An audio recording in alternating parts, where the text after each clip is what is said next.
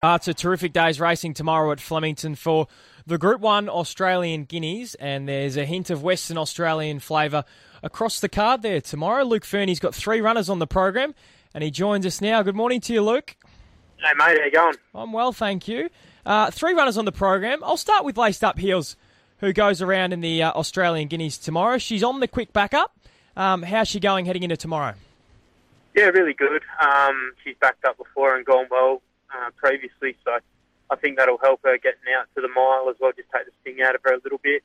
I was a little bit disappointed with her last run. I thought she probably could have run through the line a little bit better. So fingers crossed we've changed things up a little bit this week to just change her training up, and hopefully that works and she gets that sprint back in her legs, and hopefully she can run a big race. What did you do differently during the week?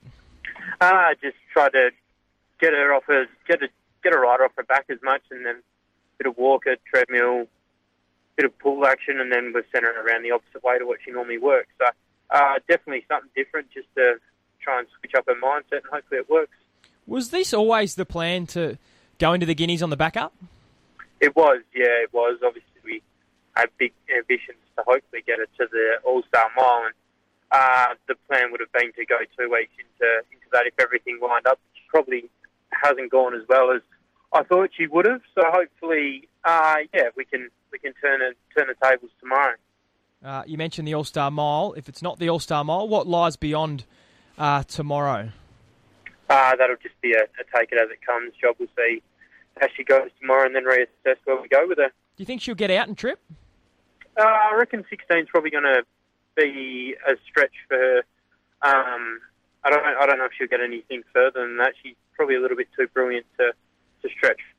Unless she just relaxes a little bit more, she probably has to learn to relax a little bit to get a bit further.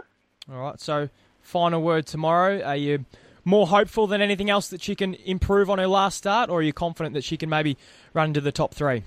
No, definitely more hopeful than anything. Obviously, it's hard enough to win a race anywhere, let alone against the crop that she's got to come up against tomorrow. So we're more hopeful that she can get a good run in transit and hopefully finish off the race strong. A runner earlier on in the day in the John Ford Sprint is Wild Bell, who goes around for you. And at the moment, she's the $3.70 favourite there in race 4 in the program at Flemington. Gee, she was impressive when she returned to the races earlier this year. She showed an explosive turn of foot and some tactical speed. She's a smart horse. Very smart. She is. She sat on top of a very hot speed that day at Ascot and ran away from him, albeit I don't think there's anything in that race that would be competitive tomorrow, but she put him away very easily, done it without a trial, and I think she's got a very big motor, so hopefully we see that tomorrow. Has she always shown you that ability, or did she really come on this preparation?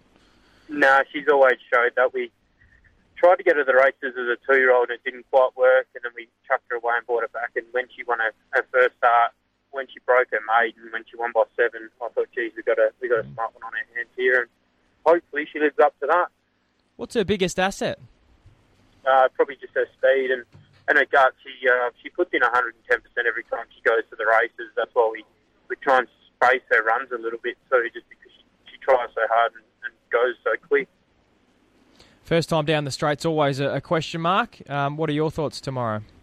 Yeah, she's very adaptable. Obviously, it's a big question mark on any horse that goes down there for the first time. There looks to be good speed there, so she's going to have horses around her, hopefully, to guide her down the straight, and hopefully she's good enough to and smart enough to handle the straight.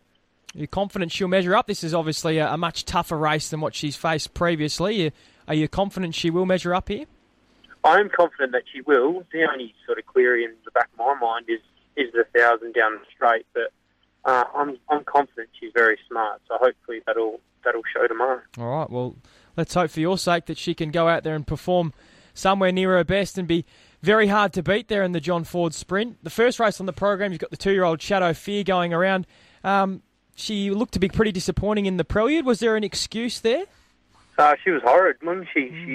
She just went the complete opposite way to what she was showing us in Perth. She was kicking out in the gates and just showed that maybe the travel over took its toll on her. She got over on the Tuesday night to race on the Saturday, and probably a bit too much of an ask for a 2-year-old filly, I think. And we've learnt from it, but her work's been really good, and I'm hoping that she goes back to the way that she was racing prior to her last start, because before that she was she was going really good.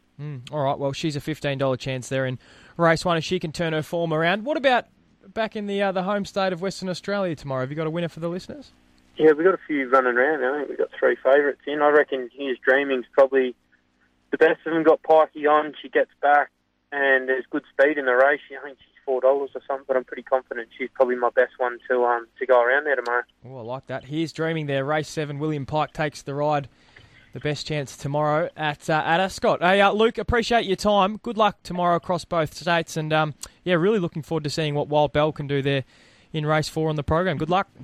Beautiful, mate. Have a good day. Luke Fernie joining us there. He's got a really nice team of runners engaged tomorrow, and that filly that he's got, Wild Bell. If you haven't seen her last start there at Ascot, make sure you go and have a look. She was explosive, sat on a hot speed, and just burst away.